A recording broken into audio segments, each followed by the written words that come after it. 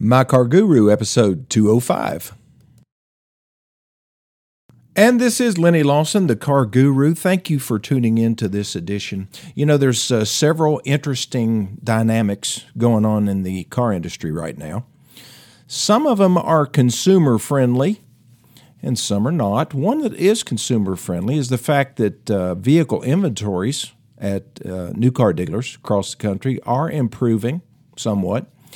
And so what that means, you know, if there's more availability and the demand goes down just a little bit, then prices are going to start to fall, and they'll probably start kicking in some incentives again in the form of rebates and low-interest loans and stuff. I know the interest rates have been climbing.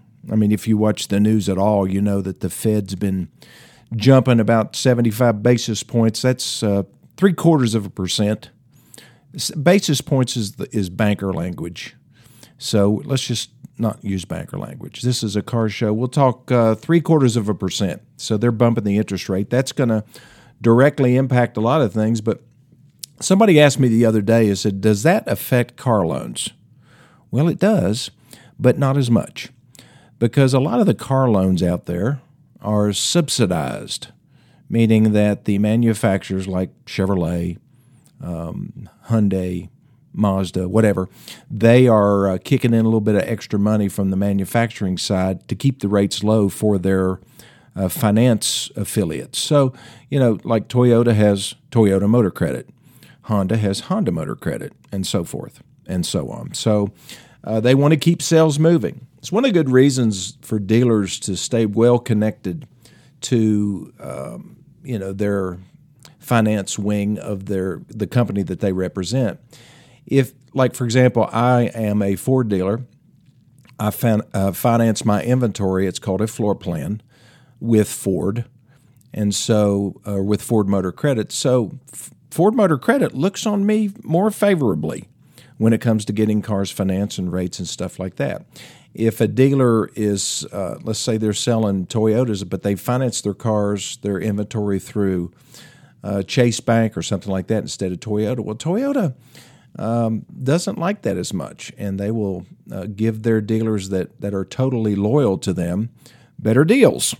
So that's why I am with Ford Motor Credit and with Nissan Motor Credit, because I like better deals, and I like passing those deals on to my customers. So better U.S. inventories at all the dealerships is going to lower prices or have the impact of lowering prices overall. And as long as you finance with some of these banks that are really aggressive in the car business or one of the captives like Ford Motor Credit, then you're going to still get good rates. So those are two good things as far as the consumer is concerned. The negatives still out there is going to be availability. Inventories, have improved some, but still we have chip issues, and now we've got hurricane issues. Do you know how many cars were destroyed down in Florida? They're estimating 50,000 vehicles were destroyed. Cox Automotive estimated the storm destroyed between 30,000 and 70,000. So that's about 50,000. It's really difficult because insurance companies are still reporting claims. We had a customer that called us about a Porsche that we had in stock. We had traded for it, and it was exactly what he wanted, and he had it. Matter of fact, took delivery of his new Porsche in Florida 2 days before Ian decided to come visit and destroyed his Porsche. So he found ours online and put a deposit on it, and I guess he's going to be coming to get it before long. So that's going to happen. What concerns me are just the vehicles that end up getting, lightly repaired through salvage yards or through, maybe an insurance claim is never turned in, and those cars end up at the auction, dealers end up buying them, or you end up buying one, and you've got a flood car on your hands, which could lead to all kinds of problems down the road. So the chip shortage is still alive and well, and we are still fighting to get inventories. You're going to see any kind of a mainline franchise like General Motors, Ford, the Chrysler Corporation, Stellantis. While the inventories are improving, we're a long way from where we used to be. We're about 33% of what we used to be. So It's going to take a while. So anyway, if you want to get a vehicle, you need to get on the dealer's wait list, get your vehicle ordered the way you want it. Just keep in mind that you may not be able to get all the options that you want. I know Ford just announced that on the F-250s and 350s and 450s, you cannot get a King Ranch edition, a Platinum edition, or any of the other special, like a Limited. The only thing that they're building are XLs, XLTs, and Lariats. Now, you can get a loaded-up Lariat, but still there's a couple things that you won't be able to get, like the 360-degree camera. Can't get that anymore, not for 2023. They're having to peel back on a lot of the availability of options and just cut back on some of the technology. It means there's fewer chips that they need to build these things, and that's how they're going to help mitigate the inventory shortages. So anyway, just a little bit of industry news. We'll be back here in just a minute. We're going to jump back into history. We're going to talk about some of the biggest milestones in the history of automotive manufacturing, including some modern milestones, and we'll be back in just a minute. Okay, I'm back. You know, no industry out there operates in a vacuum where they're not influenced by other industries, other inventions, things that go on in science, technology, any type of engineering innovations. You know, so many times when they are developed in one industry, they find application in another. One of the things I think about is the infotainment system that we have in cars now. You know, before, when I was growing up, and probably when you were growing up, you had an AM/FM radio, and if you were lucky, you had maybe an 8-track player. Or do you know they actually had cars back in the 50s that had a turntable and they played LP records? Just fold down the glove box, and there it was. I'd say that it probably jumped all over the place, though. Skipping was more than likely a problem, but you know, we had, when I was growing up in the early 70s, we had 8 tracks. And then the cassette came along. But, you know, the whole screen thing, I mean, it really developed as a result of the iPad. I mean, the iPad made, I guess the engineers saw stars when they said, wait a minute, we could put one of these in the middle of a dashboard, and our customers could control everything, you know, from this one screen. And that's where we're headed. But, you know, that's the way this thing works. It doesn't just happen in a vacuum. And some of the biggest things that happen in the auto industry, which really started around in the late 1800s, you know, they had the internal combustion engine. It was very crude, but they had one. They also figured out batteries and able to store electricity. So, you know, early on there were three competing forces as far as propulsion for vehicles were the internal combustion engine, which mostly used gasoline or kerosene or something like that, and then the electric vehicle with batteries. Yeah, I mean, they had electric vehicles back then, and then steam. And steam was just so hard to do. I mean, and plus there's a lot of danger involved. And so they just couldn't figure out how to make that work. It worked pretty good with railroads, but just not too good in a passenger car. So steam kind of went by the wayside. I know Jay Leno loves his steam cars, and I see him when I go to the car show in Florida a lot. But in 1900 really was the first automobile manufacturing facility in Detroit. It was built by Ransom Olds. Recognize that name? Oldsmobile was the first production car in Detroit, and the company ended up going bankrupt, but he ended up selling out his interest to Mr. Durant, who formed General Motors and put all that together. Oldsmobile had a pretty good run. We had to give up Oldsmobile in 2006 because they said, we're not doing that anymore. General Motors cut the Oldsmobile brand's legs off. 1908, Henry Ford hit the scene with his Model T. Now, he had been through a lot of different generations. I guess you knew that, you know, Model T was the 20th version of his car, and that's just the 20th. I think it's the 20th letter in the alphabet, isn't it? So Model T was first put into production at the Paquette Avenue plant in Detroit. I think that's how you say that. You know, his goal was to make the cars last and to make them affordable. And he was very successful in doing that. From 1908 to 27, he built some 15 million Model Ts. It was the longest production run of any automobile until what vehicle came around? That's right, the Volkswagen Beetle. It surpassed Henry in 1972. You know, back before 1911, if you wanted to start a car, you had to put a crank. Basically, they had this little hand crank that you would attach to the front of the car right underneath the radiator. It was directly connected to the crankshaft in the motor, and you had to spin that with your hands. You had to make sure you had the gas on and the spark on, and as soon as you turned that, the engine would start. Well, it might take a couple tries. The problem with that is that a lot of people got their arms broken, and a lot of the ladies didn't want to have to get out there and turn that crank in order to start the car. So in 1911, that problem was solved with the electric starter. A guy named Henry Leland developed it and installed it in a car that he had created, which was called the Cadillac. It was 1914 before a company came out with an all-steel body. Dodge was the first to introduce that. Before that, wood was a primary component in the underbody of a vehicle, and now Dodge figured that out. 1939, the automatic transmission came around. That was created by General Motors. They used hydraulic fluid, which allowed the gears to shift automatically during vehicle operation. Now it's all done electronically. This upgrade meant that drivers could forego manual gear shifting. You know, I think I've about reached the age where I don't want to shift gears anymore. You know, I like driving my Miata and the 66 Mustang and different things. But I just, as far as traffic and stuff I'm just too old. I like the automatic. My brother is a manual transmission nut. He just got a new Porsche, a Cayman GTS 2022 model. What's he do? He gets a manual transmission. Well, at least he got air conditioning. You know, we can thank Packard was the first car company to have air conditioning in 1940. And then by 1969, about half the cars manufactured had AC. Today, about 99% of cars have AC. Can't imagine buying a car without that either. Fuel injection, that was a big deal when it came out in 1966 in American cars.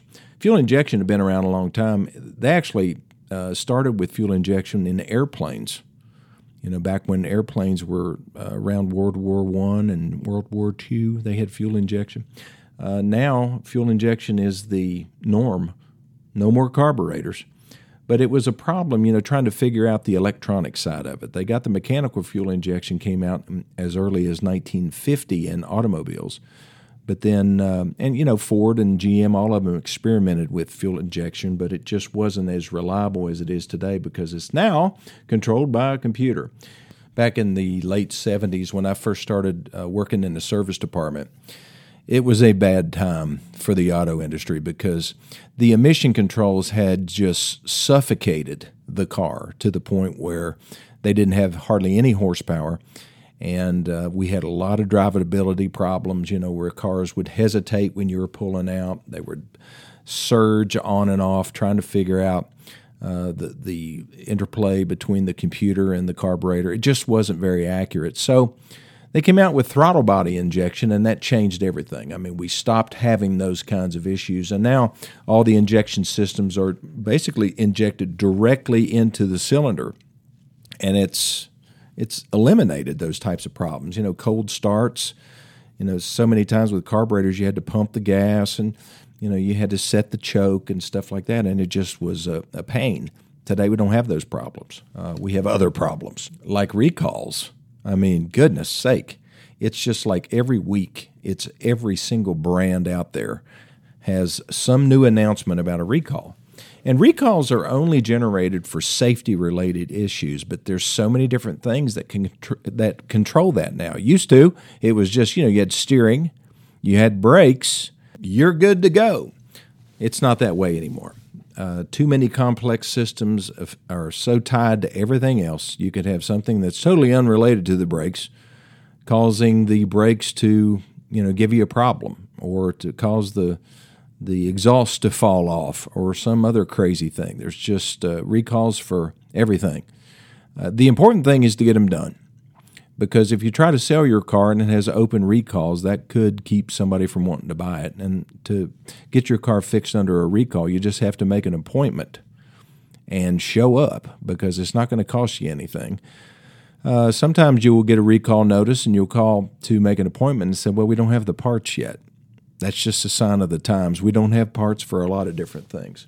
So all of this technology that has developed over the years to make cars better and to make our lives better with our cars has a price attached to it. More expensive cars, harder to diagnose and fix, lots of recalls. We had a simpler time back when Henry was around making Model Ts, and the expectations are totally different now as far as what people are tolerant of in terms of their vehicles.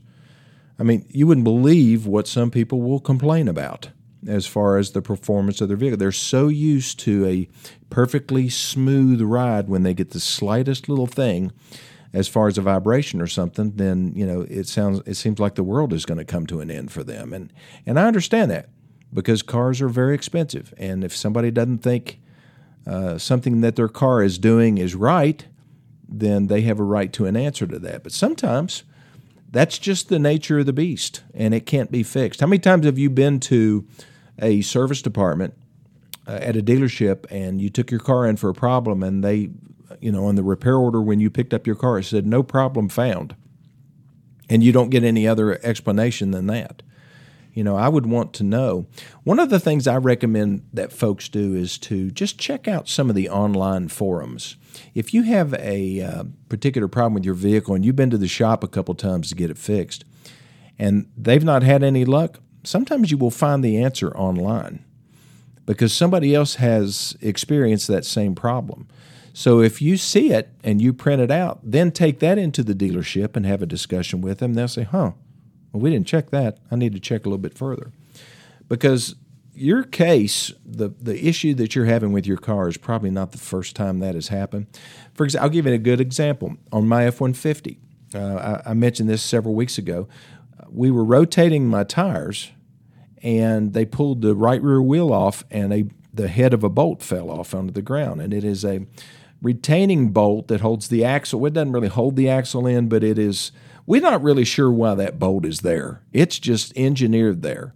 But for some reason or other, on Power Boost F-150s, that bolt is getting sheared off for some reason, because mine was the second one to do it, and just last week we had a third one do it. And I've talked to other dealers. When I went to Las Vegas, I just, shoot the breeze with some dealers. And I said, by the way, have you had any of these problems with these axle bolts falling off? And this guy said, yeah, I've had 3 of them in my shop. I said, were they Power Boost trucks? He said, matter of fact, they were. Was it the right rear wheel? Yes, it was. So this is a common problem.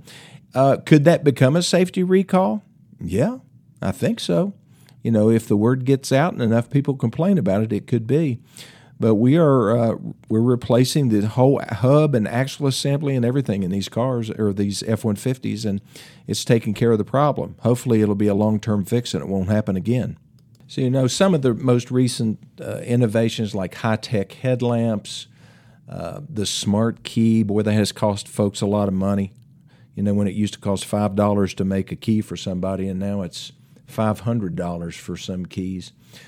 Dual clutch transmission, the lockup torque converter, onboard diagnostics. I'm just going down through the list here. Turbocharging. Turbocharging has transformed the Ford Motor Company. They decided to go with small displacement engines to get, to meet the fuel economy standards. And the only way to get more horsepower out of a small displacement engine is to put turbochargers on it. And they figured out a very reliable way to put small but very efficient turbochargers that were inexpensive. If they did fail, they're inexpensive to replace. And boy, that has just really helped the Ford Motor Company maintain leadership in trucks. GM laughed at them. They said, well, you can't use a 6-cylinder engine in a full-size truck. Well, they did. And General Motors went the other way with big V8 engines with cylinder deactivation, where they would turn off 2 cylinders or 4 cylinders, and it would help them hit the fuel economy requirements. So there's a bunch of different ways to do things. Now they're abandoning a lot of that and deciding that hybrids and electric vehicles are the way to go. So, just more evolution in the auto industry, and sometimes more than we can take, but it's coming whether we like it or not. Well, okay, I'll take my last break. I'll be back here in just a minute. Well, I jumped in my F-150 after the weekend. I took a Miata home to drive around and came back to the dealership, jumped in my F-150 and turned on the ignition, and a tire pressure warning light came on. I had 36 pounds of pressure in 3 of my tires and 14 pounds in the other one. Well, I got out, walked around, looked at it. Looking at that tire, I could tell it was a little bit down, but not down that much, and I ended up having a nail in my tire. So some of this technology is very beneficial. It makes cars basically a more pleasurable thing to drive and own for the most part. Cars are getting extremely expensive, and what are they doing to be able to make cars more affordable? Just extending the terms that people can finance them. Now we have, I used to think 72 months was a ridiculous amount of time to finance a car. Now we're doing 84, 96, 110. Where's the limit? I guess as long as people want something, they'll figure out a way to pay for it. So anyway, don't forget the car show this weekend. It's Cars and Coffee, really. It's a very casual car show. That's coming up this weekend, this Saturday, the 22nd. And I'm going to be buying the coffee. We're going to start about 7:30 and go till, people just get tired of me. And we'll do that probably till around 11 or 12. And then if you want to, you can come over to my dealership and I'll give you a grand tour, or we can actually sell you something if you want a new car. If not, you can go the other way and eat at Aubrey's, one of my favorite restaurants. Well, thanks for listening to this edition of My Car Guru. Call me if you need me, 423-552-2020, or send me an email to Lennie, Lennie, Lawson, 2020 @gmail.com. And we'll see you next time.